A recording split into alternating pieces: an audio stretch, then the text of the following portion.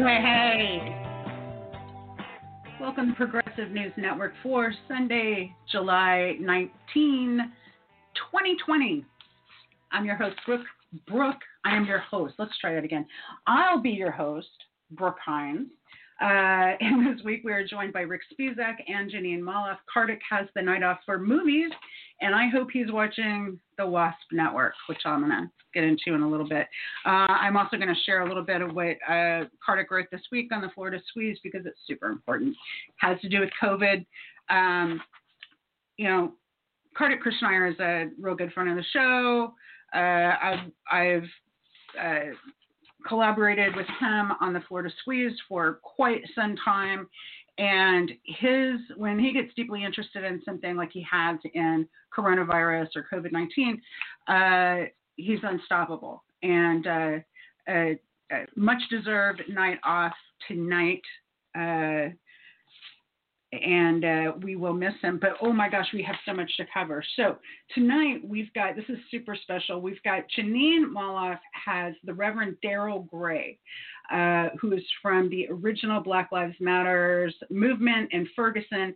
He's joining Janine to talk about what's going on currently. And I believe they'll be getting into a little bit about the Customs and Border Protection situation in Portland and the plans for that to be escalated throughout the country. We're going to be talking about that quite a bit tonight.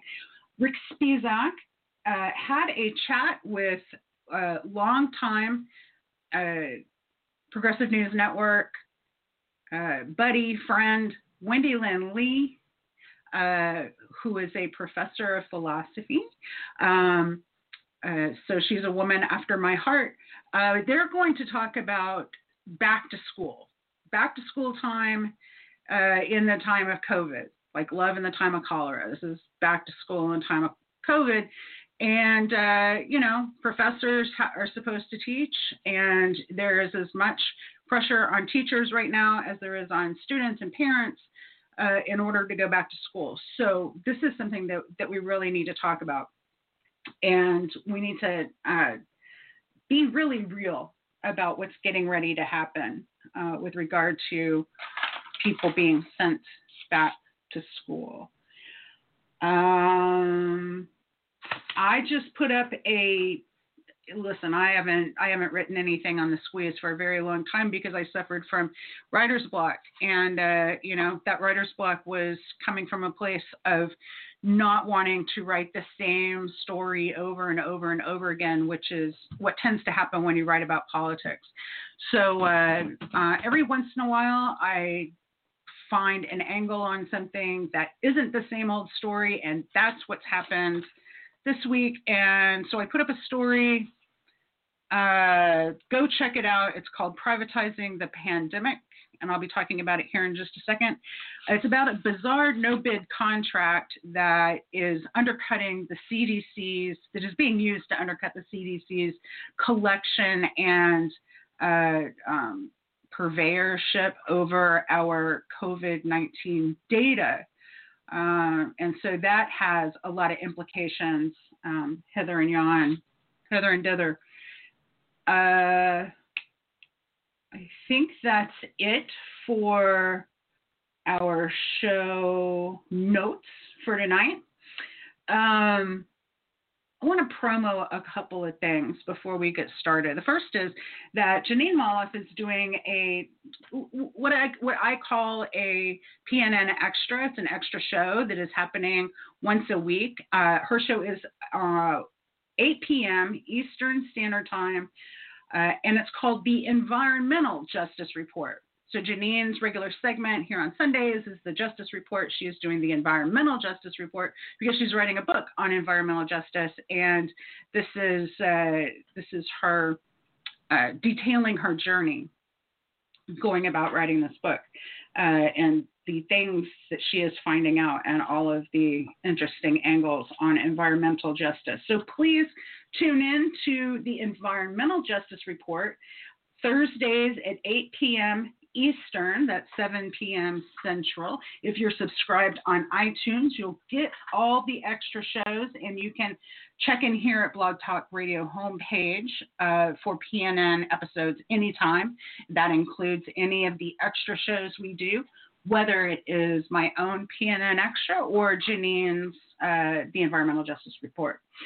I want to let you guys know, too, that next week we've got Pat the Burner, also known as Patrick Coate, and Savage Joy to discuss their new book called The Yas Queen Chronicles, which is available for pre-order at savageandpat.com. This is a fun book. You know, this isn't the first book that Pat the Burner, Patrick Coate is also known as Pat the Burner on Twitter. This isn't his first book. He did a thing on Peter Dow, which was also satire, very funny. So the idea behind the Yas Queen Chronicles is it is a book for those too poor to attend the first annual Resistance Forum. So it's the transcript of this forum. And the promotional material reads, the greatest political minds available, along with your favorite neoliberal villains, attended the first annual Resistance Forum held this summer in Silicon Valley, California. The 7 panelists and 3 moderators discussed topics including vote shaming, Bernie bros, media bias, Karens, trickle-down feminism, gaslighting, the Orange Man in Chief, and much, much more. Don't miss that. That's next week. We will have Pat and Joy on to discuss their new book. Head on over to savageandpat.com and pre-order your copy today. It is kind of a graphic novel or graphic comic book kind of thing, and the illustrations are fabulous. And I want to mention that it's illustrated by Danny Hellman, who is incredibly talented. So there's that. There's other things. There's plenty of other things. I realized this week, this is the part of the show where I mentioned the fundraiser, and I realized this week that our fundraising link was not working. And thank you, listener, who told me that. So what I've done this week, because Blog Talk Radio is being very persnickety with me, I changed the link. So go down the show notes and it says click here to donate. What that's going to do is that's going to send you to the donation page for the Florida Squeeze, which is the same. It's me. I do both. Any donations that we happen to raise with regard to the show get tilled back into the soil. What we're trying to do every year in the summer is pay the bill. So we've got a bill from Blog Talk Radio for using their service for a year. It's not that much money. So we try to raise a little bit to offset the cost. It's that simple. We don't do this all year, and we certainly don't we're not doing the Patreon thing. Look, this stuff is hard enough to do every week. There's so much to keep up with. You guys who are successful at monetizing your work, I stand in awe because I don't know how you do it. It's hard enough to do the work and then to get paid for it. Holy crap. Let me know how that works out, because I'd like to figure it out sometime. But show notes, go to the show notes, click here to donate. That will actually take you someplace where you can enter your PayPal information and leave a little donation. Now, Rick has a PNN website set up, and I think it's pnngo.com, and I tried to head over there earlier tonight, and it didn't look like it was loading for me, so that's why I switched and used this other URL. Might get this ironed out this week, and we shall see how that goes. Oh my God. So I'm done with the promotions. I'm done with the announcements. We can get right on into what's going on and what's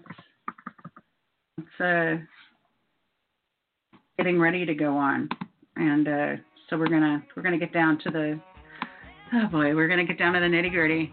Here we go.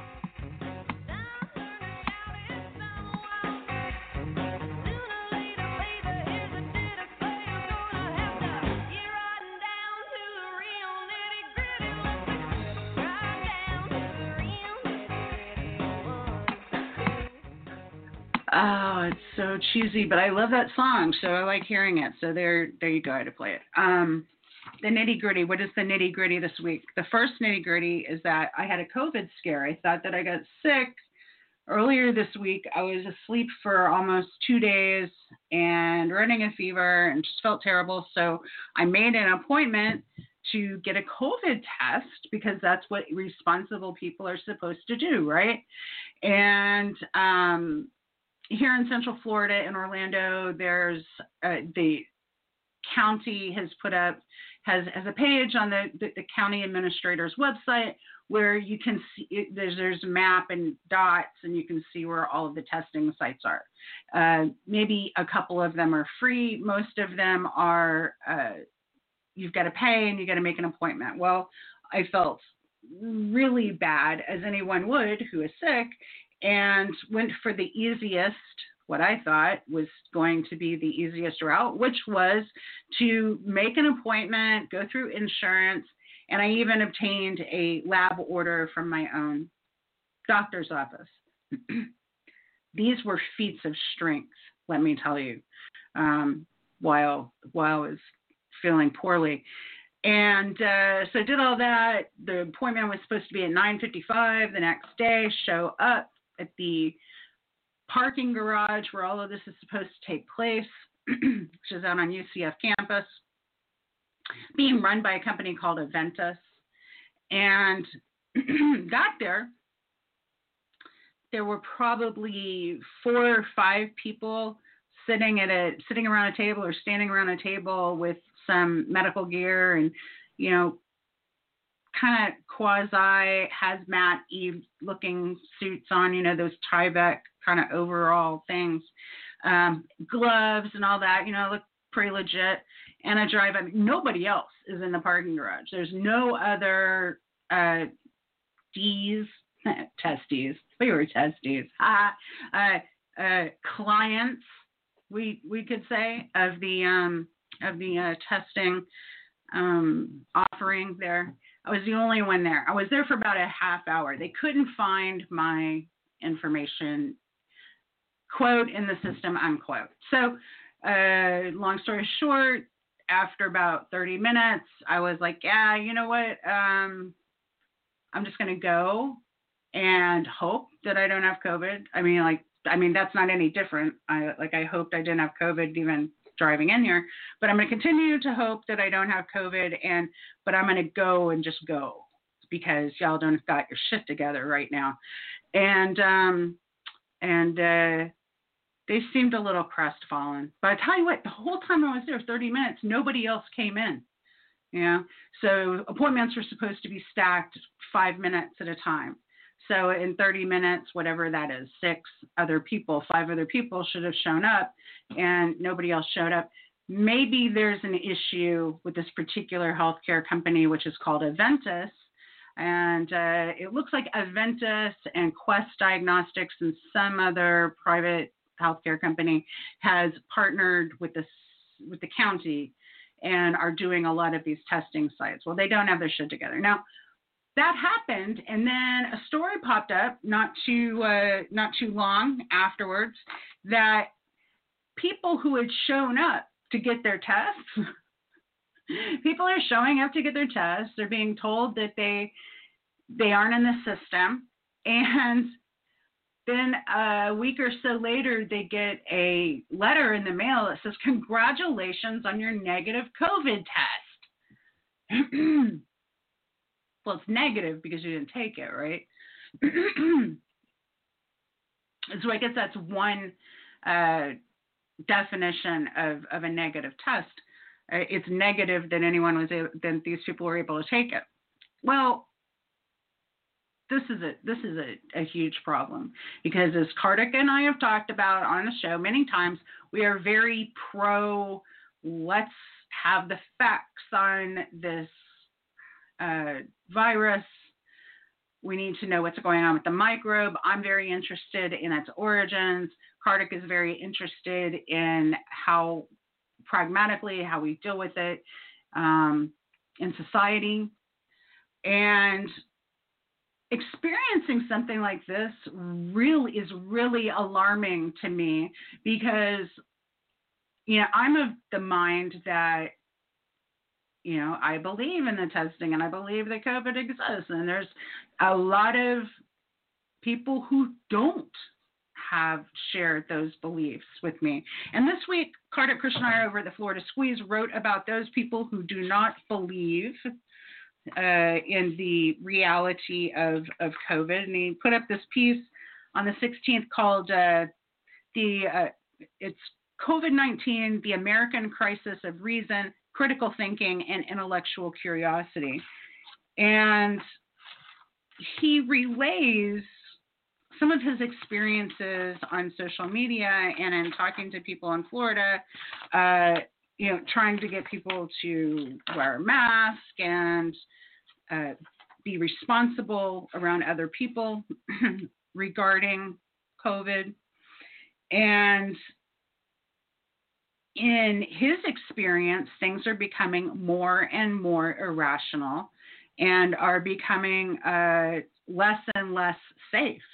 So there's a rising sense of alarm. And this article right here buttresses with my experiences at Aventus Healthcare at the parking garage at UCF.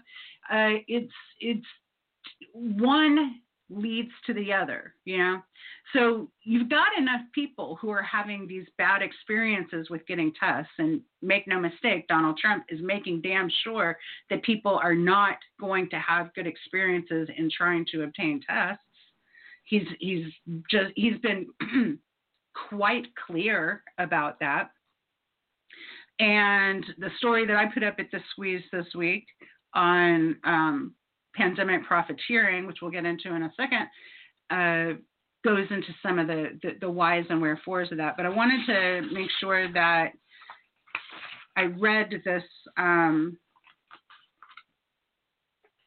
couple of passages here. So he says about halfway through, he says, those who have pushed various denial theories on COVID-19, including the president and various Fox News commentators, have been wrong about everything.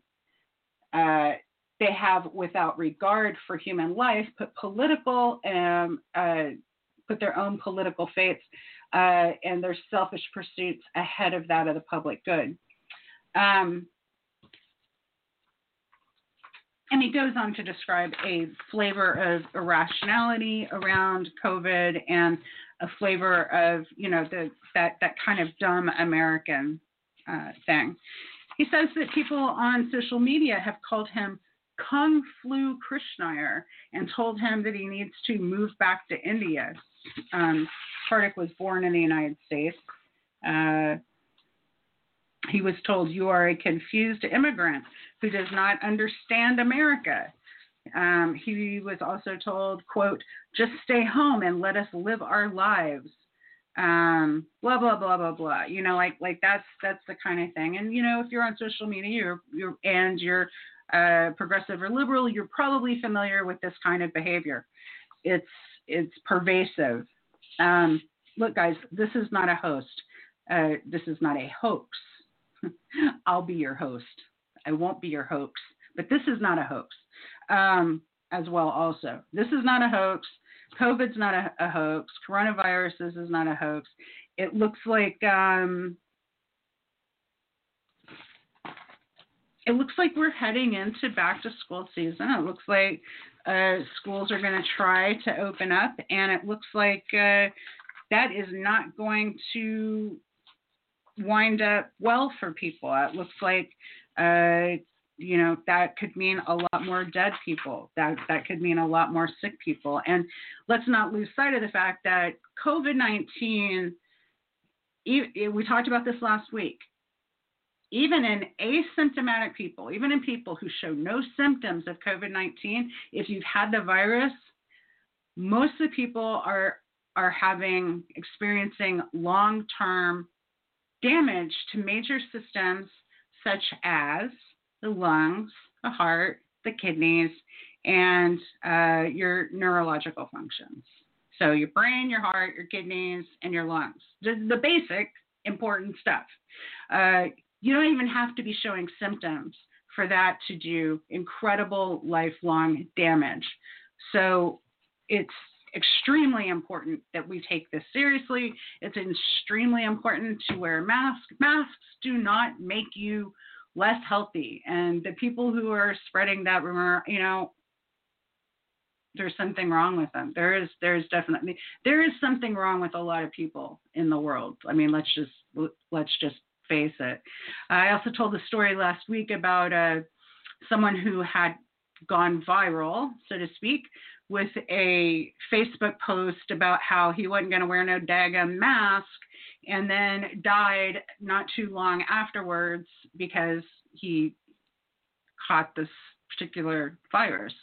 And that is tragic, I mean, people are being led to believe that this is all fun and games and that it's no big deal. And, we live in Florida, and I get it. It's not comfortable wearing a mask. It's hot. It's sweaty. And if you're not real careful with brushing and flossing, then it can also be stinky. So brush and floss, wear your mask, and try not to die of COVID. Now, what's going on? Let's take the elevator up to the meta level right now and make sense of why all this is happening.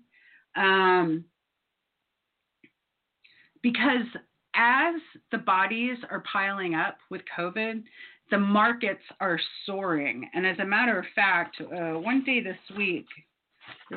this week, I think it was Wednesday.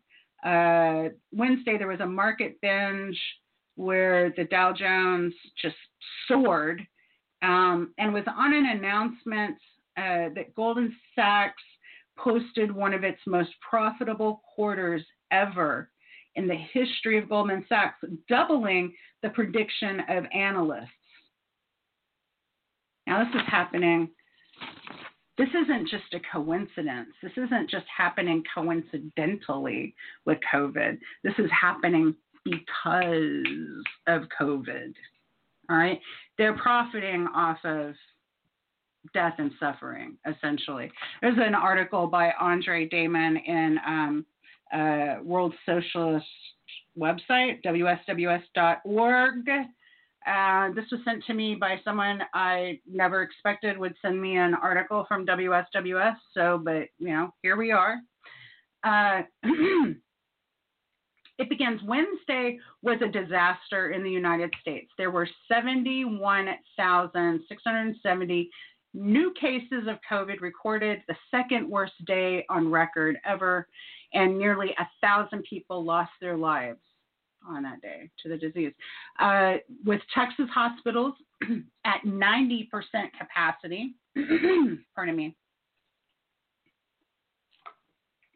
dozens of mobile refrigerated morgues have been dispatched to the state. Here in Florida, 54 hospitals have 0 available beds in their intensive care units. And amid a full-on drive to reopen schools, officials said that 1/3 of children who were tested in Florida were positive, adding to the body of evidence that children can play a major role spreading the disease. So this article goes on to weigh what's going on, because it doesn't make any sense with a pandemic raging and people dying and us having the biggest death days yet of this disease. We also have the stock market posting their most profits. So what's going on here? Well, first of all, you've got the Fed, and the federal government is basically emptying the treasury into the pockets of oligarchs. I mean, they just basically opened it up, like that scene in Lord of the Rings with the the dragon in the dungeon with all the gold. Like that's what's going on right now. They've just opened the doors, and all these corporate raiders are rushing in and grabbing pocketfuls of coin. And essentially what we have is a perfect storm where the more we suffer and the more we're, our family members die of this disease, the way that we've set up the economy, the way that we've set up the rewards and the risks in this economy,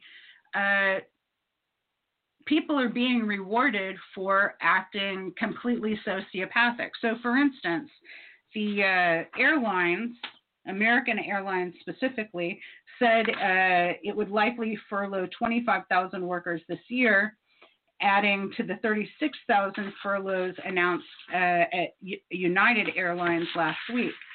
The layoffs are scheduled to take place despite a $25 billion bailout of the airline industry by the federal government. So that money, that $25 billion bailout that the Democrats signed off on, came with no strings attached. It wasn't like you get the money if you provide jobs for people. It was like, here, just have some money. So, of course, these corporate boards have, by law, they have to actually make money. So if they're given the opportunity to make money, they're going to make money. And that's what's going on here. The massive run-up in stock prices and the profits of banks has only one explanation. So this is the gist. The capitalist state has put at the disposal of its masters in the financial oligarchy unlimited amounts of money, the central purpose of which is nothing other than the enrichment of wealthiest people in the world. So you got a massive surge in the markets. You got billionaires, $600 billion richer through mid-March. All the claims that the bailout of major corporations by the CARES Act and the Fed's bailout of Wall Street had anything to do with helping the mass of the population are totally exposed by what's taken place. This is profit. It would be hard to imagine, Andre continues, it would be hard to imagine a more corrupt social order than what currently exists. The pandemic has become a favorable factor for enriching the financial oligarchy, and as long as the provides the pretext for massive bailouts by the Federal Reserve, there is no incentive to bring it under control. None. No incentive. So what we're going to do, y'all, this is it. This is what we're going to do. We are going to create the incentive for this to stop. And the way that you do that is with a general strike. So tomorrow, July 20, is supposed to be a general strike, supposed to be a walkout in support of the Black Lives Movement. And let's just see how that goes. And I predict that that's going to be the first of many. You've got to hit these people in the wallet. That is the only language they understand. They need to understand they can no longer make money off of our death and suffering. And we've got to be able to bring that about. So the way I see it, a general strike is the only way to do it. And we need to do everything we possibly can to put that moral pressure on these companies because they don't have any reason not to continue doing all the things that lead to more death and more suffering for Americans. So let's keep an eye on that. Real quick, I want to get to this piece that I wrote in the Florida Squeeze because I think it's kind of interesting, and it's still along the lines of COVID. Privatizing the pandemic, bizarre no-bid contract raises questions. And what happened here was I read a story about how the CDC was being locked out. Like CDC is no longer getting any kind of pandemic information. They're not collecting it. They're not sharing it. They're not involved in it. And all of a sudden, in the middle of the week last week, I think it was Wednesday, the CDC's website where all their pandemic information was just went dark. Just no more data for you. And what happened is that the Department of Health and Human Services quietly awarded a $10 million no-bid contract to an obscure bed tracking company called Teletracking. Now, government contracting is some shady-ass business, y'all. People get rich by going through the federal contracting opportunities, and in some cases ripping off the government, in some cases providing a decent enough service or product or whatever, and being paid a fair wage for it or a fair amount for it. But that's not everybody. You know, there is a lot of graft and corruption that occurs in government contracting. This sounds like part of it. So I looked into this no-bid contract, and I found out that the company Teletracking, which is, by the way, which is bed tracking. What bed tracking is treating hospital beds as if they're airplane seats. And so if you've got 10,000 beds across a spectrum of a couple of different hospital or healthcare companies, hospital corporations, then they become collateralized assets. And if one hospital is at 100% capacity, then what they want to do is they want to pool another hospital that has more open beds with the first one so that overflow patients can be taken. Now that makes sense. You know, it has to do with resource allocation, and it has to do with getting patients into into a healthcare environment where they can have their issues taken care of. But that's not really what goes on in bed tracking. The people who involve themselves in bed tracking are not doing it because they're interested in public health. They're doing it because they want to get rich. As a matter of fact, this particular company, Teletracking, the CEO was a real estate developer, because of course he is. He's a real estate developer and an oil and gas developer in Pennsylvania. What that basically means is this guy had a long history doing transactional real estate in Pennsylvania, started doing his own stuff with it, you know, being a developer, building his own stuff, and then went into prospecting, essentially, with oil and gas. So Pennsylvania, there's a lot of shale, fracking opportunities, and so that's how you become a oil and gas prospector in Pennsylvania these days. So Teletracking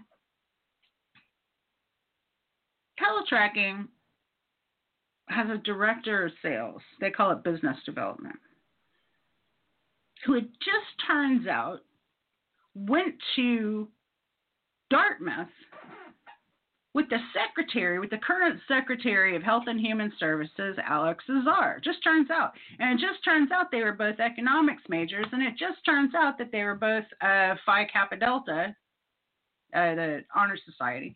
These guys knew each other. Of course, they knew each other.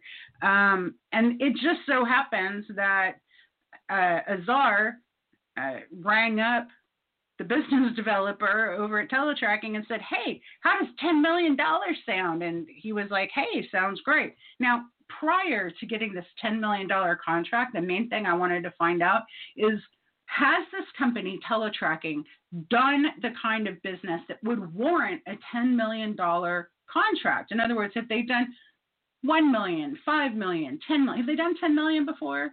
So I looked up their history, and over 11 years of government contracting with the United States government,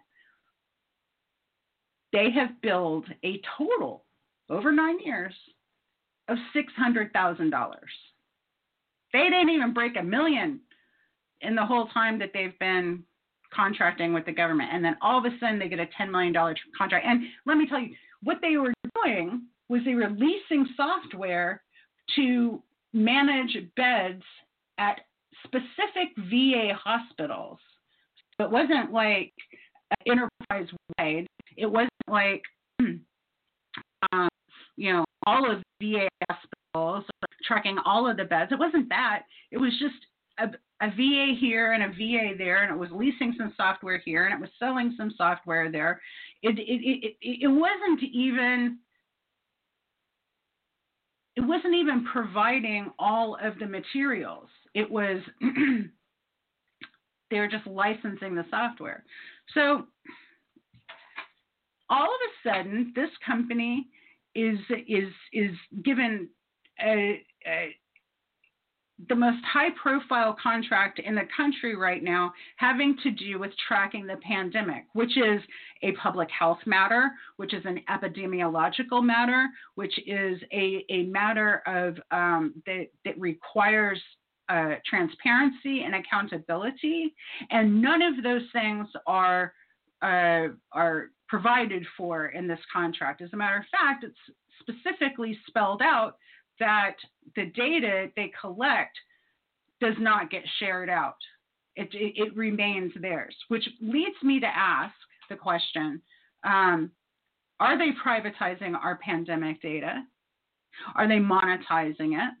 And are they laundering it? Because number one, working backwards, I'm positive that the Trump administration is laundering the data. They want it to say what they want it to say and not what it actually says. They're definitely privatizing it because they're putting it behind a paywall. And what we have yet to find out is, are they monetizing it? Are they going to charge us to get our data back from them? Yeah. Is the CDC going to have to pay teletracking to have access to data, or are the states ever, going to have access to it and be allowed to pay for it, after we just spent $10 million on this? Anyway, it's a good story. It's if I do say so myself. No, it's an important story, and more people need to read it.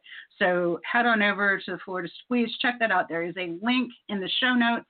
It says bizarre no-bid contract to cut public out of COVID data. So go check that out. And leave a comment. I like to hear what you think about it. Leave a comment at the Florida Squeeze. And we will. And maybe I'll respond even. Okay. Oops.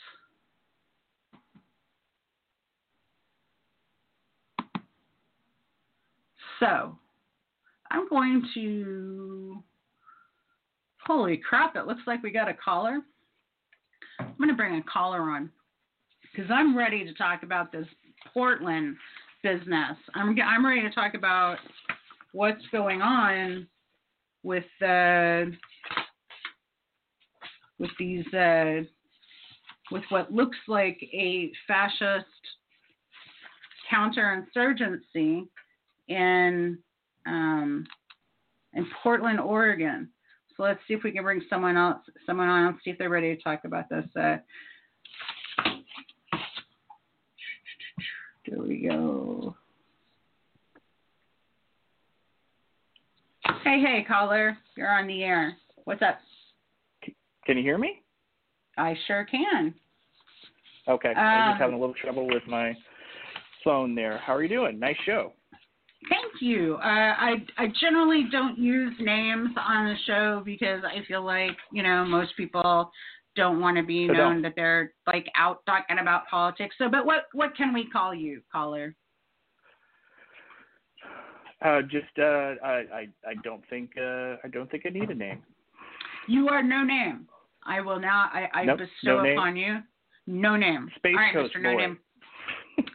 Space Coast boy. Excellent. It will be a Space Coast boy. That is what we will know you by. Space Coast boy. Actually, I have two things I want to talk about. let's get to the Border Patrol thing in a second. But I meant to mention to and chime in if you know anything about this. I meant to mention to our listeners that there is a Netflix. This is news you can use. There is a Netflix movie that listeners to this show would very much appreciate. It's called The Wasp Network. It is. Okay, caller, your call has dropped, so you're going to need to call back in. The Wasp Network is directed by Olivier Alacius. Gosh. He's French. His name's got this French pronunciation. Olivier Alacius, who is a fabulous director. This movie, The Wasp Network, is it's a true story about counter-revolutionary Cubans in Miami. So that's messed up. We never get stories about that. Hold on. We never get stories about the right-wingers in Miami. We never get stories about the Batistas. And if we do, they're always, portrayed in this glowing light or whatever. When the truth is, for many Floridians who have been here a while, it's more complicated than that. The people who left Cuba when Castro took over were the folks who were a little bit sore because he didn't want there to be slaves any longer. So a lot of the people who moved to Miami in the first and second waves were rich white people. They were landowners, and they weren't gonna profit the way that they had profited. They weren't gonna do the casinos anymore. So they left and had formed an anti-communist terror network, essentially, here in Florida, and had been conducting a low-level war with Cuba ever since. And so this movie, The Wasp Network, tells the true story behind the Cuban Five.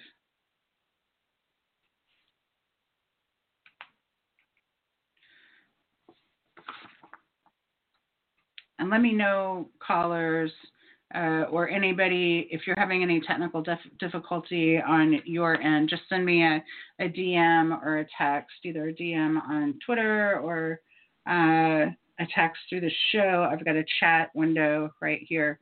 But it does seem like there's a little bit of technical hinkiness. Okay. Space Coast boy, we got you back. Have you seen this movie, The Wasp Network? Yeah, I did. I watched that just recently, as a matter of fact. A lot of people were talking about it online, so I checked it out. It's good. It was released to streaming services on June 19th, and so it took me a month since it came out to actually see it. And what actually made me want to see it was that the National Review called it, what was it? He said it was untruthful and irresponsible, if I remember correctly, which just cracks me up. If that's not a recommendation, I don't know what is. I know, right? When the National Review is saying, dishonest, that's it, dishonest and irresponsible. The National Review, by the way, has done no less. They've done at least 3 articles at the top of their lungs, freaking out about the Wasp Network. And I came across this story. This is a English language story that is translated from Spanish. This came out on July the 9th, and it says the WASP network stings in Miami. And what is going on in Miami is actually kind of hilarious. Miami, the counter-revolutionaries in Miami. Hey, caller, are you taking apart a car over there? Is there some mechanical stuff you're working on? I'm just giving you hell. Okay. The story is about there was a push by the counter-revolutionaries in South Florida. The rich white guys were doing a lot of terrorism in Cuba. This started in the late 80s and early 90s. So after the Soviet Union fell in 1991, there was a big push to try to bring Cuba back over to the United States.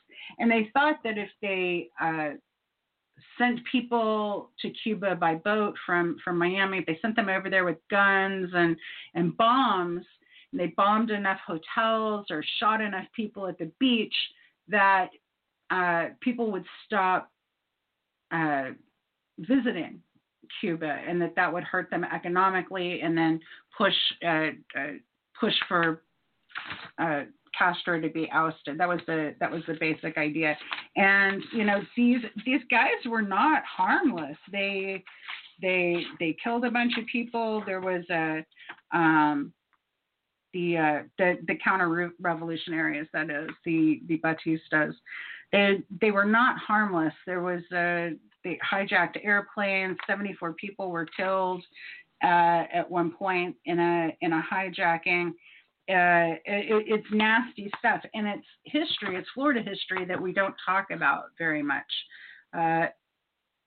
If you live in Miami, if you live in like my family was from Miami Beach and Coconut Grove, and were there during the whole time when this first started going down.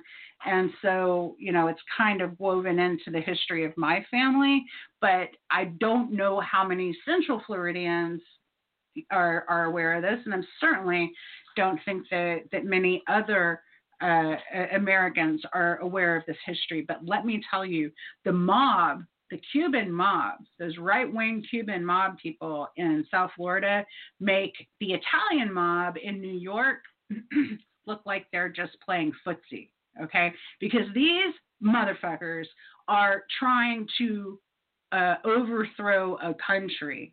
And they're not just interested in overthrowing Castro. They're interested in overthrowing anyone in Latin America who comes close to doing anything good for the people. That's just what they're about, just 100%. So it's nice to for once, see a movie that actually tells that story. And of course, the Batista community, which also some people might call the Guasano community, have a major problem with it, and they think that they also don't understand the way television works now. They also think that they can somehow take it off of Netflix, which I don't know how that would work. But anyway, they're freaking out in Miami about it. So it's pissed off all the right people. Go see that movie. Like go to your living room and see that movie. All right.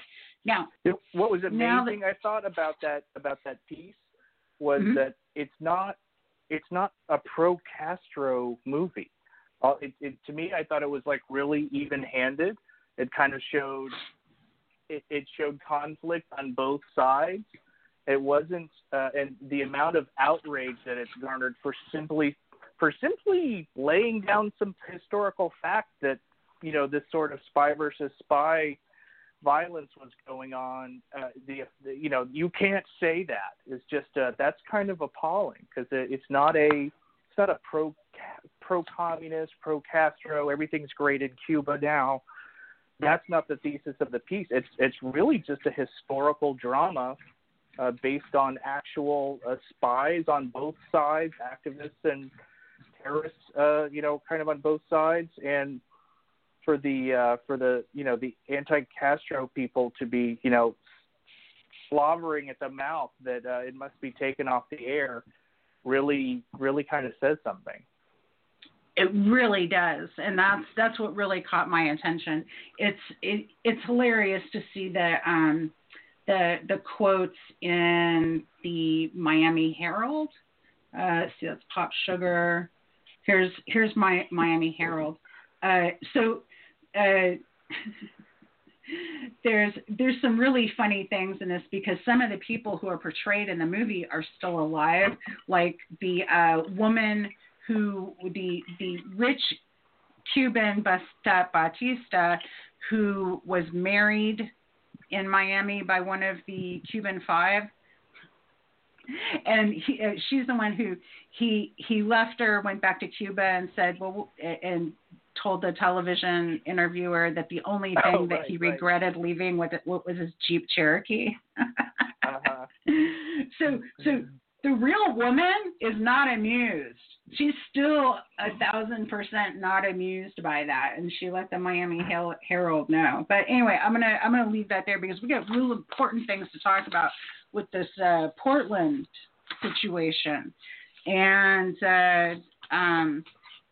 talk about a right-wing fascist takeover. I mean, from Cuba to the rest of the country. Caller, Space Coast Boy, have you been following any of this going on in Portland?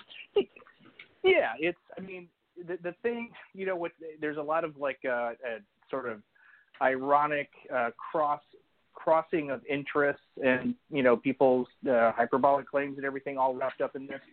So the powers that this move draws on, first of all, it's sort of under the ordinary Constitution, completely illegal. So what they've done is Homeland Security, which already is kind of a chilling name.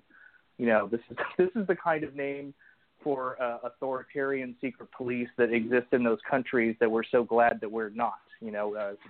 Whether you're more afraid of East Germany or the old Soviet Union or fascist regimes. You start talking about Homeland Security, you've already got one foot in trouble. But under the ordinary Constitution, federal troops cannot come to enforce the law in states outside of a specific request from the governors of the state. So they can't do it. It's illegal. And that's not what happened here. What happened was DHS, this Wolf guy who's the head of it, who is the acting head of DHS because they wanted to skirt the congressional approval process because he never would have been approved, has sent in federal marshals and border patrol agents in sort of generic uniforms, fatigues that say police on them and nothing else, people who are reputedly refusing to identify themselves, who have been filmed throwing people into rental vans from Enterprise, who have, in one instance, shot a protester who was just holding a speaker over his head in the face at point-blank range, shattering his skull. It's illegal. It's not just illegal. It's unconstitutional legal. Can't do it. It's posse comitatus is the legal reference that you want. And what's interesting about that is something that the right-wingers have been talking about for years. When they were mad about Ruby Ridge and Waco and all of that stuff back in the Clinton years, they were always talking about posse comitatus. You can't just be running around with feds in the states enforcing the law. Now, those particular cases people could argue about, but it was alcohol, tobacco, and firearms. Randy Weaver allegedly was a right-winger who was sawing off shotguns for other right-wingers, so they went in on that basis. Waco, David Koresh supposedly, it turned out he was stockpiling the various weapons and munitions. So that was, I think, ATF in both cases. So all the right-wing militia guys with their $1,200, AR-15 rifles and their boonie hats and their surplus camo gear, who were like, we're ready to fight the government. We're going to shoot the federal agents, and everyone was appalled. Their basis for saying that was that they were saying it's completely illegal for federal law enforcement to be running around in the state shooting people up surrounding their houses, doing all this type of stuff. And the groundwork for doing it now was unfortunately laid under prior administrations like the Bush and Obama administrations, all the stuff that happened after 9/11, which enabled DHS, which I think now is, one of the largest, spendiest federal agencies that we have. We don't even know for sure how much is spent on this. And these sort of emergency laws, I don't know if everyone remembers, but Bush and then Obama followed up and expanded on the idea that if someone is an enemy of the state, which is another scary kind of fascist authoritarian term, then habeas corpus is suspended. In other words, you can throw someone in a hole basically with no lawyer, no charges, and just keep them. That's what we're doing in Guantanamo. But you could do that with U.S. citizens. Obama and Bush both said that was okay. This is kind of scary stuff. All of it is 100% in contravention to the most basic constitutional principles: right to a lawyer, right to due process, right to assemble. All of this stuff. It's unconstitutional in 1,000 different ways, although I suspect there are arguments to be made under these special acts that we did to protect us from terrorism. And remember, sort of civil libertarian types were squawking back then that, hey, you can't suspend all these rules. What if a madman gets a hold of them? Well, guess what? Everybody that was comfortable with maybe Bush and certainly Obama, I guess there are a lot of liberals having that power, dropping bombs on American citizens overseas or claiming the right to lock people up with no charges. Now it's happening. And this is it's so hard to separate the hyperbole that people squawk about on the internet with reality. There wasn't a whole lot of it being used before. I think Bush locked up a guy, a mentally kind of a marginal challenged guy for months and months and months under the theory that he'd wanted to build a bomb or something, and basically destroyed his life. And I'm sorry, I don't remember his name. I think he was a kid from Florida maybe. But other than that, it hasn't happened that much to American citizens. But there's an article, I think it's in Esquire, arguing that this is a dress rehearsal for these kind of, Stephen Miller, DHS Wolf guy, all these sort of, really right-wing, full-on fascist types that Trump has surrounded himself with. The speculation is, they're trying to gain support in the, in the red states by like beating up Antifa or whatever.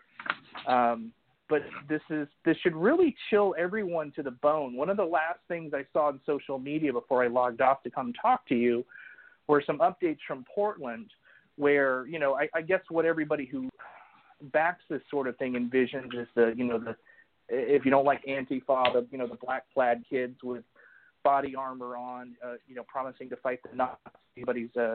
Or a fair number of people, I guess, are okay with the idea of them being pushed around. And I'm not record, but the last thing I saw was a line of mothers explicitly calling themselves mothers. And if you look at the pictures, it's a bunch of sort of middle class, department store dressed ladies with backpacks and all this, standing in front of this line of anonymous, balaclava DHS troops with little Black Lives Matter signs chanting, leave our kids alone. And they're shooting at them.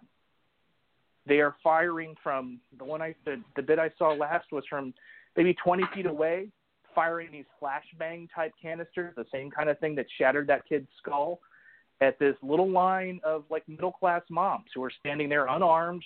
The DHS kept talking about violent graffiti. I don't know what violent graffiti is, but that was their justification was or violent anarchists doing graffiti, which I guess was code for, these are the Antifa kids that all the right-wingers hate, so who cares what happens to them. Now it's them, and there are stories of them being the kind of these Antifa kids being grabbed off the street, maybe not even in the commission of vandalism, thrown in a van, interrogated. In one case that I read, just let go with no explanation, never having heard charges, never having been read rights, never having the entities who arrested him identify themselves. And now they're firing these, quote, less lethal projectiles at this string of moms in their, Hello Kitty backpacks, chanting, "Leave our kids alone." And it's very disturbing. And I don't know, it seems like we're so fractured culturally that everybody cheers when, somebody's getting beat up. I don't know who's cheering for this, but whoever it is, it's very dangerous. And if it's, if you're not worried about moms or Antifa kids and you think that, we can kind of ball up the Constitution and set it on fire to protect statues, which is what DHS said as well, they're coming for you next. I mean, this could be done to anyone. And that's the whole reason we have these rules, is the idea is, first they came for the trade unionists and I said nothing, and then they came for the Jews and the socialists and I said nothing. No, when they came for me, there was no one left. If you can't kind of wrap your mind around that, you need to. All these rules that we have that we kind of take for granted, if you ever get arrested, they're going to tell you who they are. They're going to tell you what you're being charged with. You're going to get a phone call and a lawyer. None of that's being applied. This is third world banana republic stuff, where anonymous armed thugs, and again, this is not hyperbole. This is actually happening. Well, it's really illegal. It's really happening. And I remember in late 2011 and early 2012, when Obama signed the National Defense Authorization Act, the NDAA, that it undercut the Fourth Amendment. Here's a little piece I wanted to read. The statute contains a sweeping worldwide indefinite detention provision. While President Obama issued a signing statement saying that he had, quote, serious reservations about the provisions, the statement only applies to how his administration would use the authorities granted by the NDAA and would not affect how the law is interpreted by its subsequent administrations. Well, what that did, and what we were losing our minds about back then, was that, okay, if you want to say Obama's a nice guy and he would never do anything, untoward with the Fourth Amendment, it's not the point. It was never the point. This is the reason why we have things like rights encoded in the Constitution and the Bill of Rights. Is not if somebody of good conscience, whatever has these powers, then they're not going to do anything wrong. But you can't set up your society that way. You have to be prepared for the person who's going to abuse them, which is something, they understood in the 18th century when these documents were put together, is you can't trust in the benevolence of authority. And what can happen right now is that somebody be disappeared off the streets and you never hear anything. And who knows if you ever hear anything. Maybe they get released, maybe they get charged. And, as you said, everybody was counting on Obama would never do that. Well, they still did that a couple of times, as a matter of fact.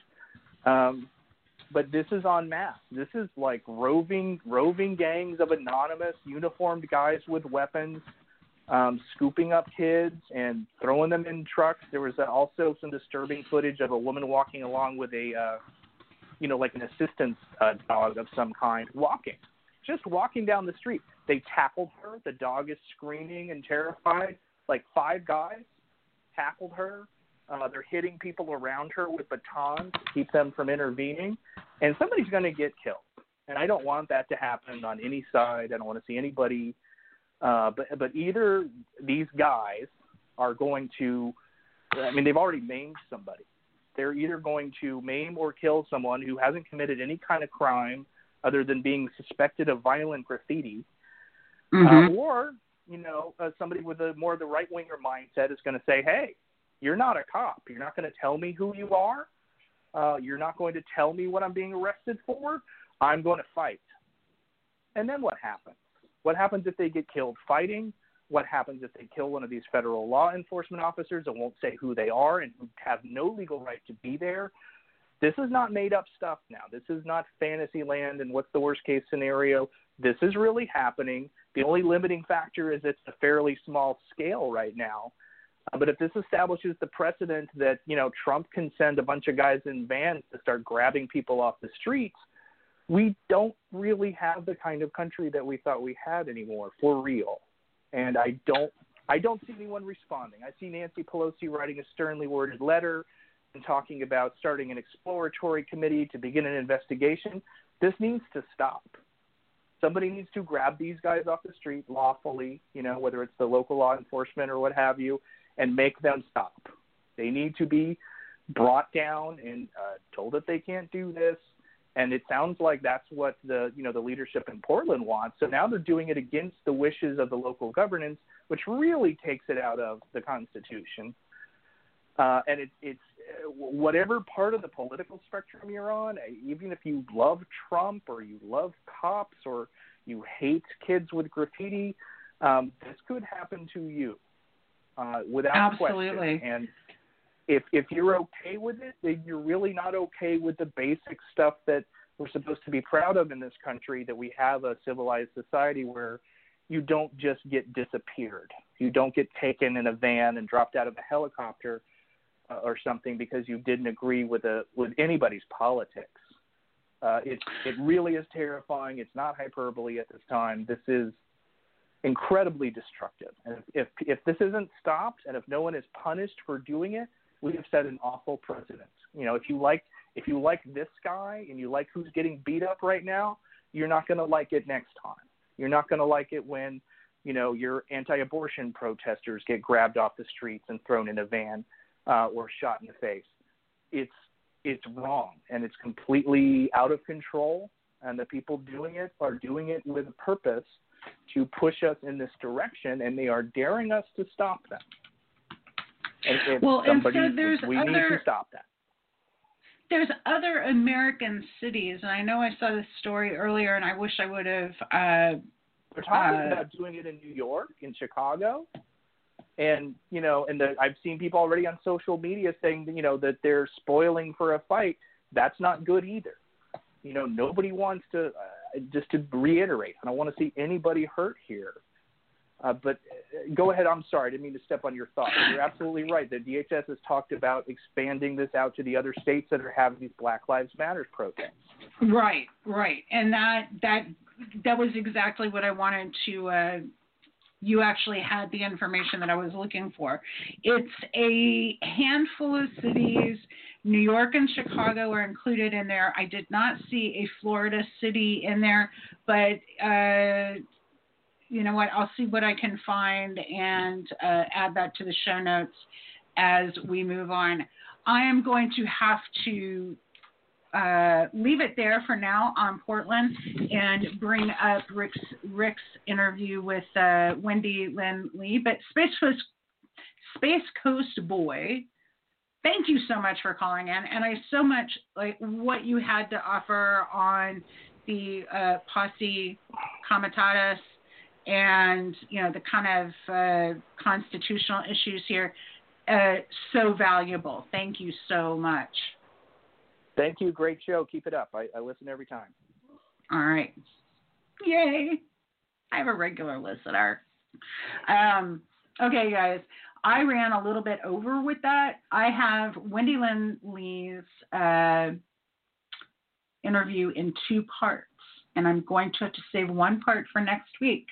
But without further ado, I am going to start part 1. This runs for 14 minutes, and when we come back, we will jump right in with Janine Woloff and Darryl Gray. But first, part 1 with Professor Wendy. Here goes. Ladies and gentlemen, I have the great honor and good fortune to be able to speak to Professor Wendy Lynn Lee of Bloomberg University. Bloomberg University. It has an S in it. Bloomsburg with an S. Bloomsburg. Okay. I always think of the Doonesbury, Bloom County and all that stuff. Yeah. So, Professor, you have written a letter both to the university and to the community at large to raise the important issues that must be addressed before we casually take the advice of an anti-science Luddite administration who says science be damned, send the children out, what the hell? What could go wrong? And kind of, if you would synopsize your message to the community as well as to the university. Sure, and I don't think that this is actually all that complicated. I don't think this is rocket science. Whether we're talking K through 12 or colleges and universities, most of the issues pretty similar. I get it that smaller children under the age of 10, are less likely to be sick and less likely to be particularly potent disease vectors. But they still can be. And we talk about this as if children, even young children, middle school, college age kids, we talk about them as if they live in homes where there are no other people. When, of course, we know, all right, this is the part that's not rocket science, that's just not true. Where I live in rural Pennsylvania, the possibility that there might be grandparents in the home, right? There are a lot of farms out here. The likelihood that there might be grandparents in the home is very common, right? That's multi-generational households are very common here. And so, the likelihood that a child could asymptomatically spread the coronavirus on the school bus in the home is just very high, and it honestly just blows my mind. It befuddles me that we don't take that more seriously out here where I live. Although out here where I live, mask wearing, or more likely not wearing, is a clear political signal about whether or not you are Republican or Democrat. And so, it's surprising that we haven't actually seen an even greater outbreak than we have. But I think that gets to my main point, right? I would argue that outbreak is coming, in part because mask-wearing behavior where I live is just not very good, and in part because we continue to have enormous public gatherings, a monster truck jamboree. We're going to have what really effectively amounts to the state fair here in September. And so part of my letter was about what those events and what reckless behavior is going to mean on a university campus, where we seem to be in the throes of this other great self-deception. And that is this, right? And I think this is one of my main points. We are pretending, but it's idiotic. We're pretending that college students are going to play by the COVID-19 rules, the social distancing rules. We know they aren't. We know they won't. We can all see the pictures. We've all seen pictures of, kids playing on the beach in Florida, kids at pool parties, right? Kids here, kids hanging out in bars. And we also seem to think that even though our governor, just as of yesterday, Governor Tom Wolf has now closed the bars again, if we think that means that students aren't going to have drinking parties at home, right? If we think that means that they're going to stay 6 feet apart and wear masks while they're playing beer pong, we are fools. So from my point of view as a teacher, right now speaking as a teacher, the prospect of my being put in front of a classroom of those kids who I otherwise love, right? I just know they're not going to play by the rules. It's terrifying. It's just terrifying. And I think I am speaking for virtually every colleague, not just in Pennsylvania, but across the country. I think I'm speaking for nearly every teacher in this country when I say we are terrified for ourselves. We have families, for our students, for people's grandparents and parents. The idea that I'm going to be put in a classroom where the CDC guidelines suggest that the safe number of students maximally is 4 to 5, and my classroom is already booked out at 13, and there's no plastic screen between myself and them, and there's a mask-wearing mandate, but we know that can go wrong in 1,000 ways. the very idea that will be safe in a state where the testing is very poor and the contact tracing, especially in the rural counties, is simply non-existent. It is terrifying. It's like I'm going to be just counting down the hours and the days until I get infected. And it's not at all clear to me that my administration cares. Well, we hear time and time again that, there's meetings have been held with school boards, with educational organizations, and we hear that, we're going to let the public decide. We're going to let the common denominator decide whether we're going to behave safely and scientifically. And I find that absolutely appalling. You don't consult your neighborhood bar as to whether you're having surgery or not. You don't consult the local it's just amazing. And some of the points that you make in your essay, where you state that at no point has the county met CDC guidelines, and that it's compounding the fact that there's no testing and there's no contact tracing. It seems like science is being aggressively ignored. Yes, aggressively ignored is a good way to put it. And, we can pretend that we're surprised about that, but that just makes us hypocrites, right? Science is ignored here. And my here is lots of places in this country, right? It's just lots of counties in this country. Like, why should we be surprised? We ignore the science that revolves around the climate crisis, right?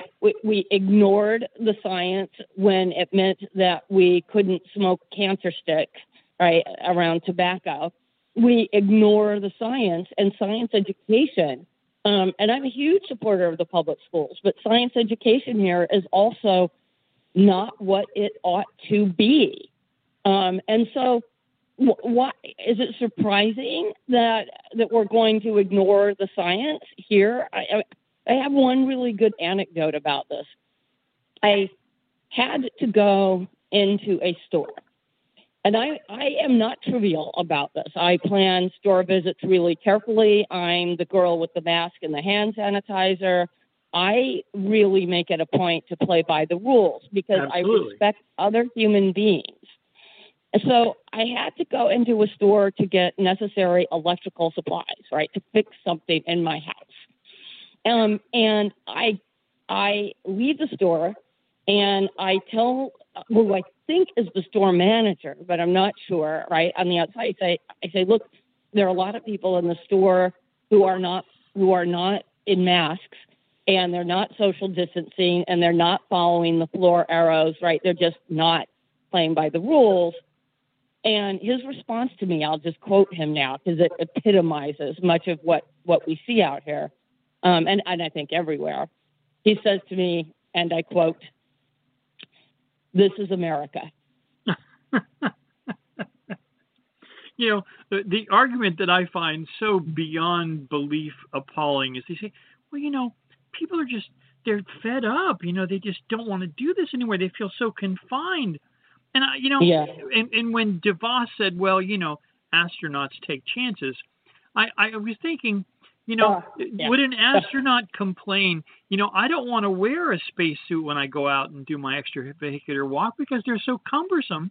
I would much rather walk out there without a spacesuit because, it's so confining. And besides, I'm an American. Yeah. Yeah. And that comparison is woeful in 100 ways. But one of the ways philosophers would point out that it's woeful is that there's a world of difference between voluntary risk and subjecting others to involuntary risk. Yeah. You want to go outside your spaceship without your spacesuit, and you're not going to harm anyone else, and you're going to die instantaneously. Go! But the fact of the matter is that when you go outside without a mask, anywhere, inside, outside, anywhere without a mask, it is indecent. It's not about being an American. It is indecent. It is disrespectful of other people. And we owe that to one another, whether we're Americans or Martians or astronauts. We owe that modicum to one another, right? So this whole notion that this is somehow about our freedom or our rights, I just find that absurd. Well, another one of your points that I find just so compelling is you say, I say will for two reasons. Number one, COVID-19 can be spread asymptomatically, and this is even more likely with younger people because they're less likely to get sick. And number two, because we will not be able to control or police the behavior of our students regardless of their age sufficiently to keep classrooms, hallways, bathrooms, locker rooms, dorm rooms, eateries safe.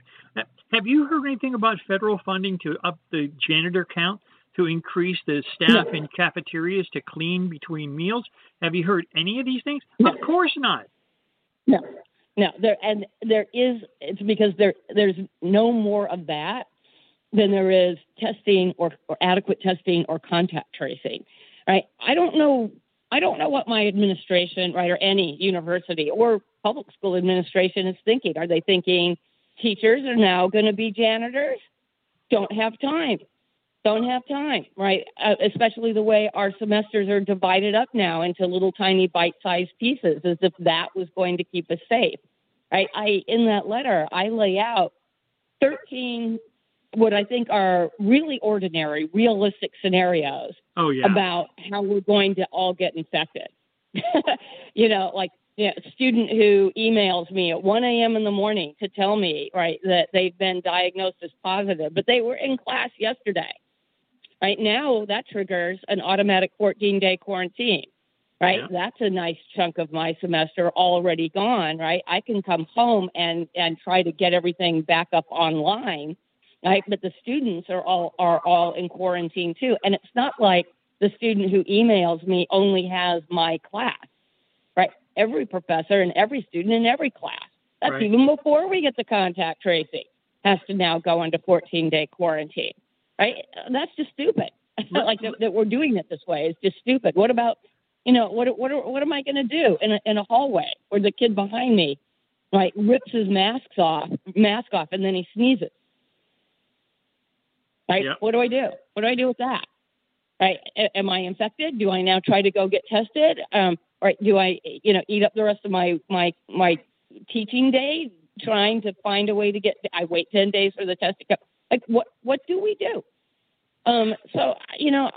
These are very practical questions. These are events that are going to occur. And now that the governor has also ended most sporting events in the state for the fall semester, right, including at Penn State, about which I'm sure nobody's happy, right? But it's like, now that our football season is over, right, what we've effectively said is this: we think it's too dangerous for coaches to be in locker rooms with their athlete students, right? But we still think it's too dangerous for teachers to be in a classroom with the same kids. Obviously, professors are not as important and valued as the precious coaches making millions of dollars. All right, you guys, that is the first half of the interview that Rick Spisak did with Professor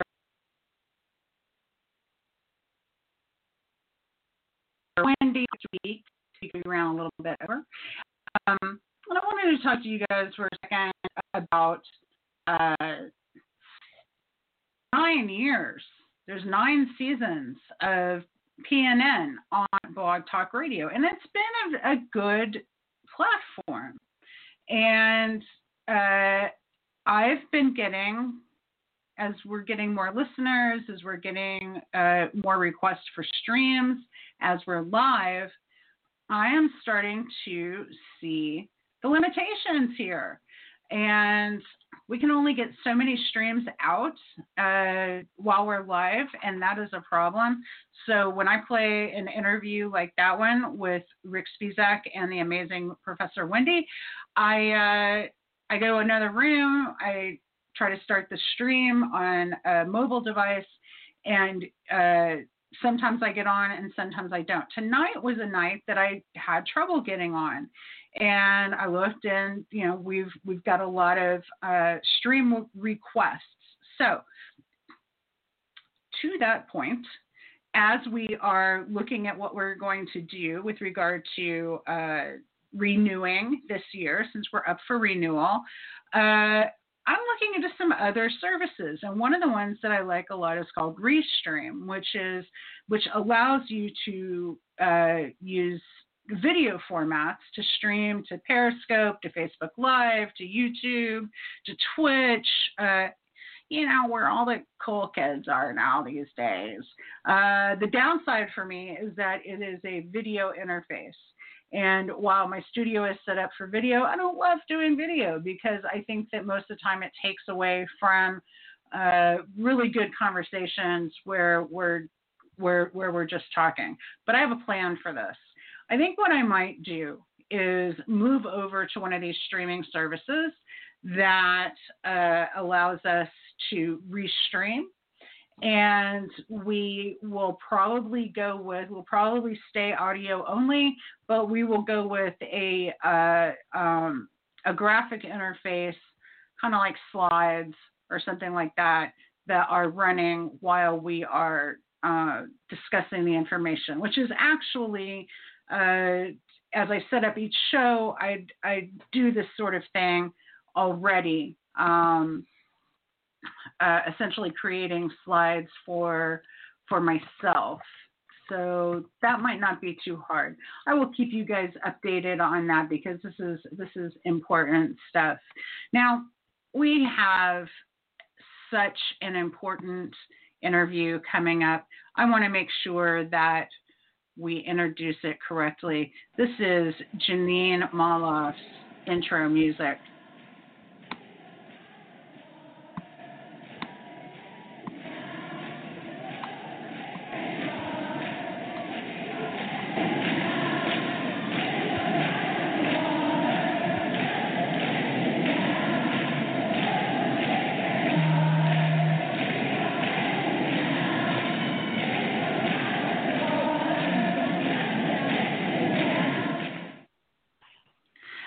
And with that, Janine Maloff, do we have you? Yes, we do. We're waiting. Do we have Reverend Gray on the line? We do not. It's a few minutes early. We've got about 2 minutes until the bottom of the hour. All right. Well, do you want to introduce the Reverend Gray? Yeah. Reverend Darryl Gray. Okay. Yes. Reverend Darryl Gray is one of the political leaders to come out of the Ferguson protest of 2014. He serves as the political advisor for the St. Louis Metropolitan Clergy Coalition. He has steadfastly challenged the political status quo, which indirectly supports systemic racism, both in the streets, quote, praying with his feet, to borrow quotes from Dr. King, and from the traditional church pulpit. He has taken the good word into the community, bringing help to anyone in need, whether it's giving out face masks during the COVID pandemic, or helping out hungry people with another St. Louis gem, Mama Cat, and her Pot Bangers mission, feeding the hungry and the homeless. He has run for political office.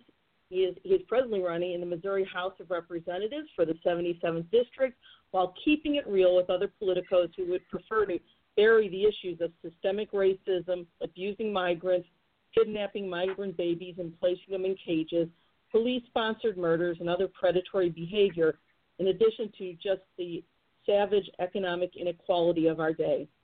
Recently, he has led multiple protests against police brutality in the light of the murders of George Floyd and Breonna Taylor, among others. He was quoted in a 2018 interview with the Christian Science Monitor calling out St. Louis as the new Selma. And now we're waiting to welcome Reverend Gray to the show. Awesome. So tell me a little bit about the work that you've done with Reverend Gray. I understand that you've participated in some protests in St. Louis with him. Well, yes. You often see a lot of the same faces. Reverend Gray works closely with U.S. congressional candidate Cori Bush, who's in line to hopefully become the fifth member of the squad, along with AOC and the others. He's also close to former Missouri Congressman Bruce Franks, who's now on hiatus. and he has worked closely with the Democratic Party. Here in St. Louis, you see, like I said, the same faces, the same issues. When I mentioned Mama Cat, she has this group called Pot Bangers, and Reverend Gray helps with that too, where they go out, even if it's zero, especially on 0-degree weather nights, and they find homeless people and try and get them somewhere where they can not free, where they can be warm, and they feed them, and even if it's somebody's home. So this is something where, unlike some of the tonier churches, Reverend Gray is the real deal. He doesn't just preach the gospel, he lives it. And with that, we have Reverend Gray on the line. I want to welcome you, Reverend Gray. And I am going to mute my microphone. I'll let you guys take it away.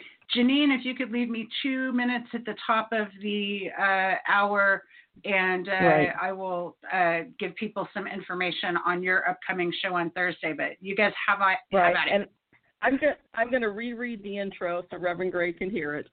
Reverend Darryl Gray, welcome to the show. You've been listed as one of the top political. Thank you. You're one of the top political leaders to come out of the Ferguson protest from 2014. You serve as the political advisor for the St. Louis Metropolitan Clergy Coalition.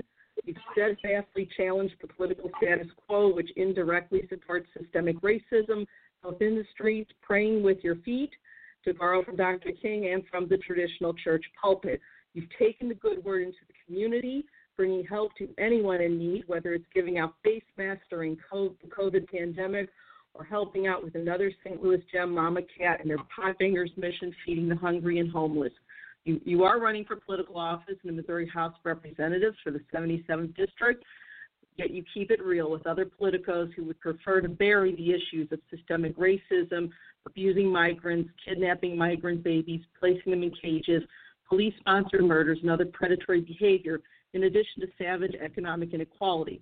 Recently, you've led multiple protests against police brutality in light of the murders of George Floyd, Breonna Taylor, and so many others.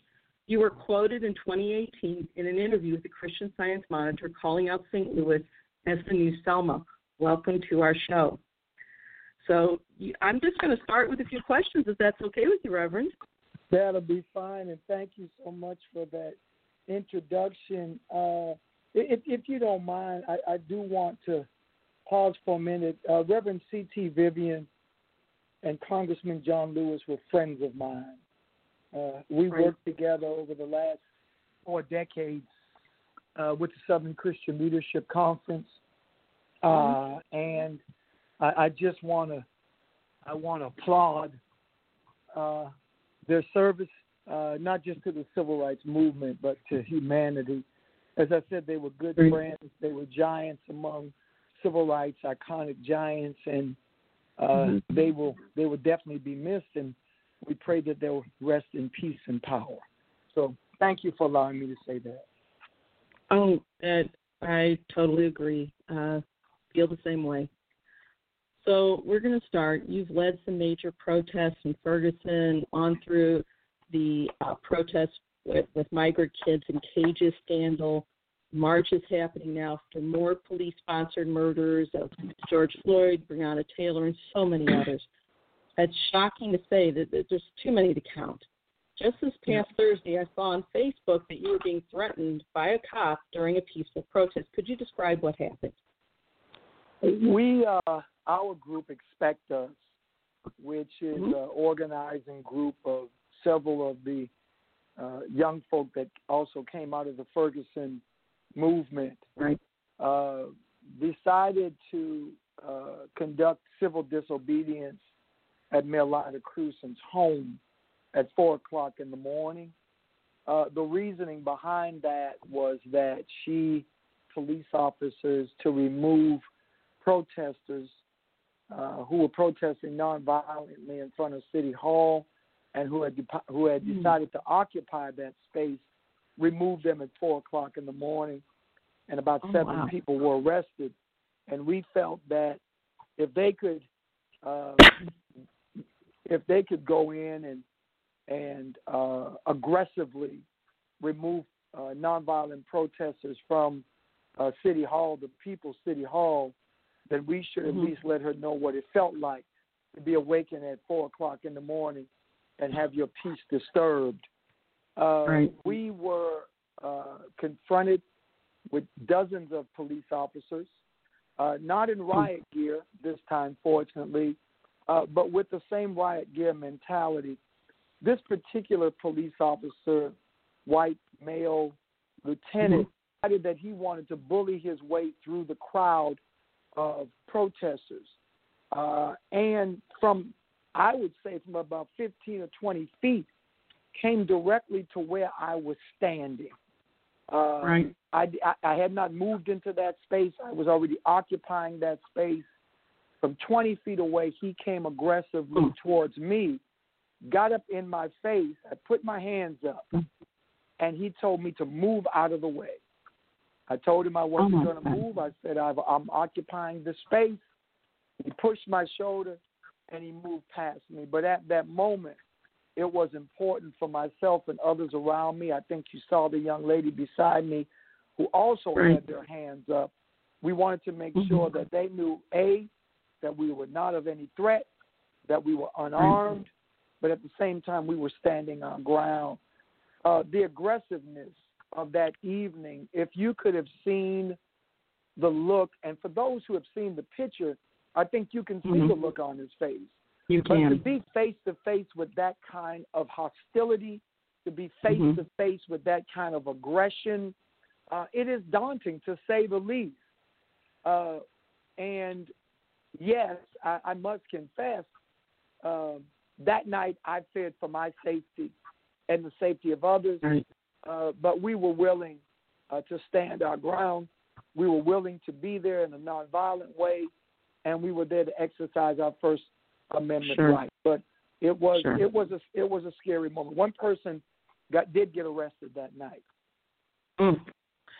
I wanted to ask you also, a couple of weeks ago, there was a protest in Florissant, and we had talked about this before.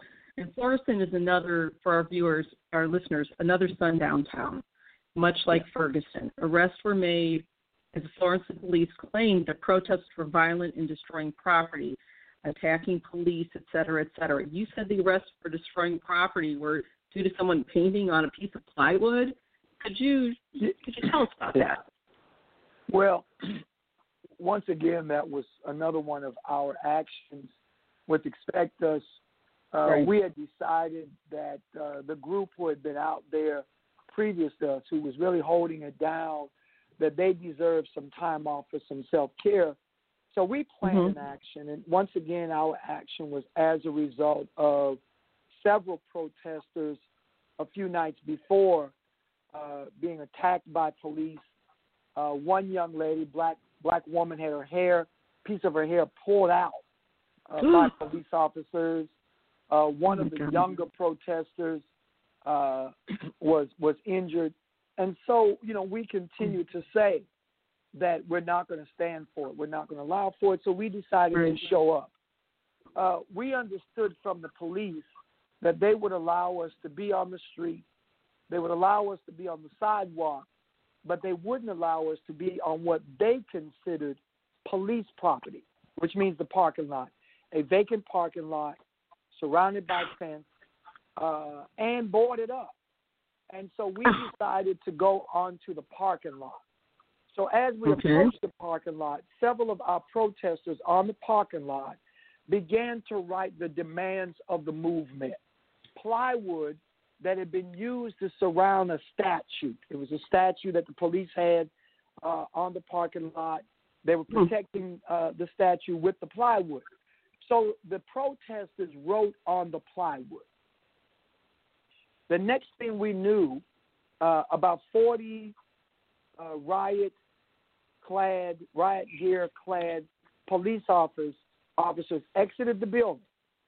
We were given orders to disperse, but we indicated to the police officers that we are here nonviolently, that we are of absolutely no threat to them, and we stood our ground. I was in the middle, on the front line in the middle. I had my clergy collar on. I'm sure that they know who I am. They know I'm Reverend Gray. And after about 5 minutes after the third warning, we heard the order to advance, sprayed from my head to my toe. They arrested that night about 15 to 16 people. One was a young 19-year-old who had been slammed to the ground and drugged to the police station, and we have posted pictures of his wounds on social media. Right, I saw that. It was brutal. The police chief later said that the reason that they came out is because they saw on their camera that someone had pulled some plywood or attempted to pull plywood from the window. That is not something that we saw. It is not anything that we directed our people to do. It is not anything that we would condone doing. And what we said in response to the police chief's comments, if you saw that on your video, then you saw that no one was entering your building. And if that were the case, why didn't someone come out and de-escalate simply by saying, we have a video recording of someone attempting to do something with the building. We have it on recording. If it does not cease, we will have no other alternative but to remove you from the parking lot. That was not done. But see, Jeanette, that's part of our issue. That the police, that their first option seems to be to escalate a situation versus to de-escalate a situation. And as a result of that, over 15 people were arrested. Many were, we feel, were victims of excessive use of force. And the one young man, based upon the scars that we observed, with no medical attention, was brutalized at the hands of police officers. And I agree with you, okay? The police do escalate things. Again, I don't see messing with plywood that's covering up part of a parking lot as a problem, frankly. Now, another thing is I just read the other day that there was a march sponsored by a group called Law Enforcement Today, and the march was nationwide yesterday. And it was clear that the police and noted white supremacists of the GOP have co-opted the silent no more message rightfully claimed by minorities. They call it the Back the Blue rally and saying we will be silent no more. And they're not only pushing, in my opinion, a false equivalence narrative, but they're taking it further. They're claiming they're the ones being abused. But you speak to this historic revisionism and, frankly, just propaganda. Well, I mean, once again, and you followed this as I have, they have to do something to control the narrative. Now, the reality is that I think that we are a nation of laws, and we respect that. We are a nation that believes in public safety, and we respect that. And we respect the rights of free speech. But you can't change history.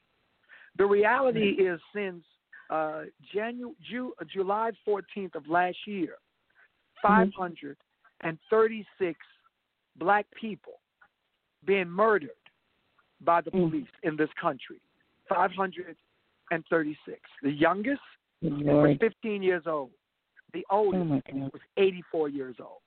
And so we're talking about black people being killed at the hands of those who vow to protect and serve the public, irregardless of color, irregardless of economic status, irregardless of culture, creed, or anything else. And so if you compare the number of police that have been killed by any assailants, be they black or white, versus the number of blacks that have been killed by police, primarily by white officers, there is no comparison. And even if the president, in his skewed sense of right and wrong, says that whites have been killed by police also, that's still an indictment. It's no different. if you say whites have been killed at the hands of police, blacks have been killed at the hands of police, we're not talking about issues of self-defense, shootings. We're talking about questionable shootings or questionable deaths. We're talking about a George Floyd death. We're talking about a Breonna Taylor, no-knock warrant, sleeping in her bed death. We're talking about a Walter Scott being pulled over by police officers with a traffic violation. He is running away unarmed and shot 8 times. See, these are the cases that we're talking about, so there is no comparison. And so when white police officers resign en masse, 76 police officers resign because they can't use a chokehold that has been already determined illegal, that's who they represent. And we have to continue to say, even though we respect your freedom of speech, you cannot change reality.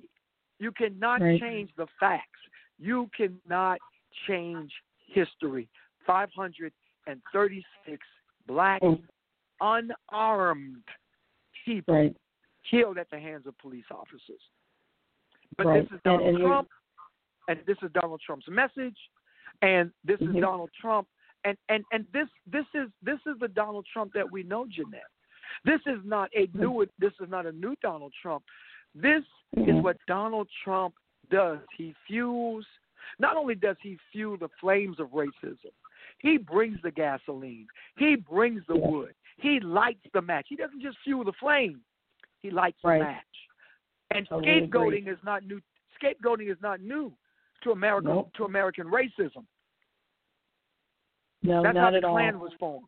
That's how the Klan was formed in Pulaski, Tennessee. Right. It was landowners who said to white sharecroppers, these black folk are getting ready to get 40 acres and a mule. They're going to have more than you. You need to rise up against them. Donald Trump is doing the exact same thing. He is creating a modern-day Klan. Yes, he is. In fact, the Jim Crow laws and the Klan and all of that, when Hitler was on the rise, he based what he was doing on the racist model of the United States. That's right. That's what he did. And he justified murdering in excess of 11 million people. Now, we have, and I'm glad you mentioned rule of law, because rule of law is really not rule of law if it's applied unequally, okay? It has to, you have to apply it appropriately. So to give you, I'm going to ask you I think we have time for probably 2 more questions, so I want to get all of them in. So in Portland, Trump ordered what amounts to a secret police force authorized to terrorize protesters. The secret police were committing acts of military rendition, which is basically another term for kidnapping. And it was revealed that the secret police in military gear were a combined force of Border Patrol, federal marshals, and some others. And Trump's already threatened to send these same secret police, they're thugs, to Chicago. He's already sent them to Kansas City, Missouri. And at the same time, here's the kicker. When white supremacists and neo-Nazis were threatening Michigan legislators by storming the Michigan Capitol, they were brandishing automatic weapons. No such call to send in the troops. Let's speak to that discrepancy, this hypocrisy, which isn't rule of law. And then my last question is going to deal with something I know that is near and dear to your heart, which is liberation theology. And that's where I want you to just preach away. So let's start with the apartment issue. Well, there is a concern across the country. Our group Expect Us met yesterday to discuss just what is happening and how government law enforcement, federal law enforcement, are now being used as Trump henchmen to silence, to intimidate, to threaten, and even to arrest protesters around this country, and to label them in such a way that the Patriot Act could be invoked to take away people's rights and freedom without due process. We do have that same concern in St. Louis, and it's been brought to bear just as recent for us in St. Louis as the last couple of days. It is very real to us. We're mindful of it. We have lawyers on call right now in St. Louis. We have lawyers on standby right now because we don't know in St. Louis if it could happen to us any day now. And so when you have the federal government labeling black protest organizers under the file black identity extremists, and based upon that file and based upon that definition and characteristic that they've given, they can come and pick any one of us up on any kind of charge, and we can be held for months without bond, without bail, because within the federal system they don't give it. You have to have a hearing. And so it is another method to intimidate, to threaten, and to silence what they see is probably the most critical movement that we've seen in our lifetime, including the civil rights movement. They see more young people. They see more young white people. They see more white women. They see this cultural explosion of people who have said that they are prepared to sacrifice themselves for freedom, for justice, for social change, and it scares white males. And so I'm glad to see that the governor, I believe what it was, of in Seattle, in Oregon, has said that they're calling upon the Inspector General, and there are others who are saying that this is wrong, and we're calling for an investigation. And we've got to make sure that conversation is talked about, and I'm so glad you brought it up tonight, because people need to know, people need to be aware, people need to be on guard, so that if, God forbid, any of us are arrested under these charges, these bogus made-up charges, that at least people are aware, and we will have somebody to come to our aid. My hope, my prayer is that it won't happen, but we're trying to prepare ourselves if it does. Right. And the thing is, you mentioned Patriot Act and some others, and when the Patriot Act was the beginning of this slippery slope, and I recall because I wrote about it, and when it was first passed, every member of Congress signed off on it, even though they hadn't read it, both Democrats and Republicans alike. And then we've had some issues beyond that. There is no reason for any secrecy in law at all. And I do find timing is suspicious too, because if you pull a lot of people off the streets, especially in cities that are likely to vote against Trump, in conjunction with what's happening with COVID, him letting people just die from lack of resources in the world's richest nation, then again, the timing looks very suspicious. And, let's face it, we have a rogue attorney general. This last point I know is near and dear to your heart. And this is about liberation theology and, and how I agree, St. Louis is the new Selma, most definitely. And one of the things that, I want your minister stuff, because basically when you're talking about justice, when you're talking about equal rights under the law for everybody, you are talking about morality. That's right. You just are. And so, I want you to educate our audience, because a lot of people aren't necessarily well-versed in that, about liberation theology, what the church had to say, and basically bringing it together with that idea of morality. I mean, from my own tradition, the Torah says what is hateful when done to you, do to no other. That is a whole sum of the Torah. The rest is commentary. And then the other thing is tikkun olam. We have a moral obligation to help fix the world for everybody, not just for our own. So we have about 4 more minutes left. I'll be real quick. I want you to just go to town. Just preach, Rev. Preach. Well, listen, thank you so much. Well, I think it's very clear, and I think that and others who know me, I'm a disciple of Jesus, and I'm a disciple of Dr. King, and Dr. King's foundation is my foundation, and it does come from our biblical text. In Micah, in the Old Testament, in Micah 6, it says, "He has shown you, O mortal, what is good, and what does the Lord require of you? To act justly, to love mercy, and to walk humbly with your God. What is good? What is required? And Dr. King believed that.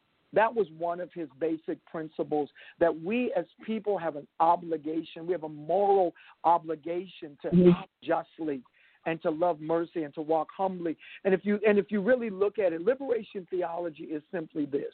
The church has the moral authority and the moral obligation to serve humanity, regardless of who you are in humanity, be you Jew or Gentile, be you male or female, there is an obligation. Jesus said, when you have done it unto the least of these, in other words, when you have done it unto the oppressed, no matter what that oppression is or who is being oppressed, when you have done it unto those who are oppressed, you are doing it in my name. And so that was Dr. King's philosophy. The church was founded not to benefit the pastor or the priest or the rabbi or the imam. The church was founded to benefit not even those within the congregation, but the needy outside of the congregation, outside of the mosque, outside of the synagogue. And so when people like James Cohen and Dr. King and Gardner C. Taylor talking about liberation theology, says that because we have the moral authority, we are obligated. It is mandatory that we are obligated to speak truth to power. And that is what the faith community is supposed to do, to be that community of conscience, to be that conscience for America, to say, wait a minute, America, this law, the law of segregation, is wrong.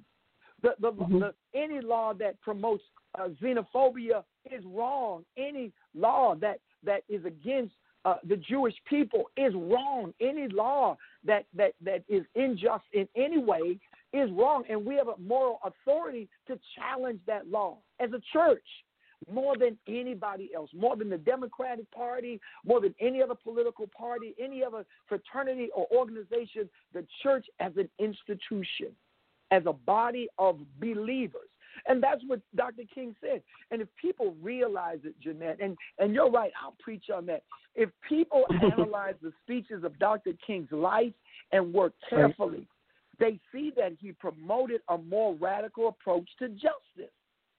And not one that asked citizens to be neutral on racism, or that merely or one that merely offers comfort. He talked about disrupting the status quo, and he chastised white moderates in his letter from the Birmingham jail. If you want to see the example of liberation theology, read Dr. King's letters from the Birmingham jail, where he taught liberation theology to rabbis, to all of our faith communities. And that's really what it is at the end of the day. Our church, our mosque, our synagogue, our temples, our centers cannot be silent, because if not us, then who? And that's what Dr. King believed. That's what the Torah teaches. I believe that is what the Quran teaches. I know that that's what the Bible teaches, if we look to that. And so that's just where I am. And I told my congregation this morning that I am tired. I've got a family, and I care about that.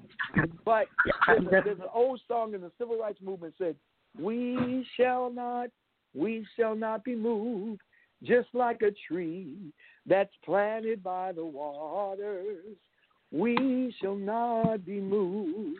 John Lewis believed that. C.T. Vivian believed that. Dr. King, Rosa Parks, many others believe that, and I believe that even now. And that's what I stand on, and that's what liberation theology is all about. Thank you so much. We're out of time now, but you're a treasure. Thank you, and God bless. Thank you, Jimmy. God bless you, too, and you be safe. Okay. Okay. Bye-bye. And thank you, Janine and the Reverend Darryl Gray. We got to get out really quick, so I'm just going to leave you with Turpentine and Willie, and we will see you again next Sunday. And don't forget, Thursday with Janine on Environmental Justice Report.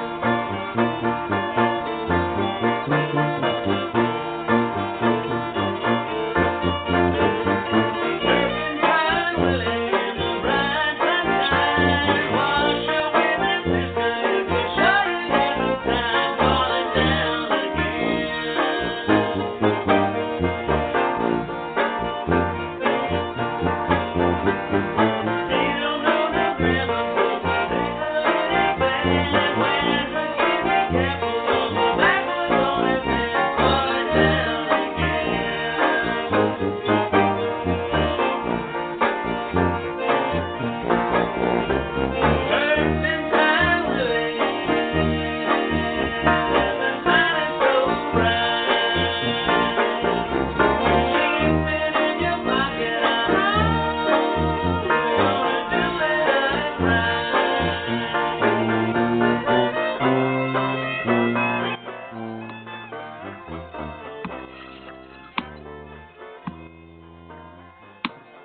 band is called the Bad Livers, and they're the loudest bluegrass band you'll ever hear in your life. Just amazing players. I don't know if they're still around, but check them out if you can find them. The Bad Livers, North Carolina. See you guys next week.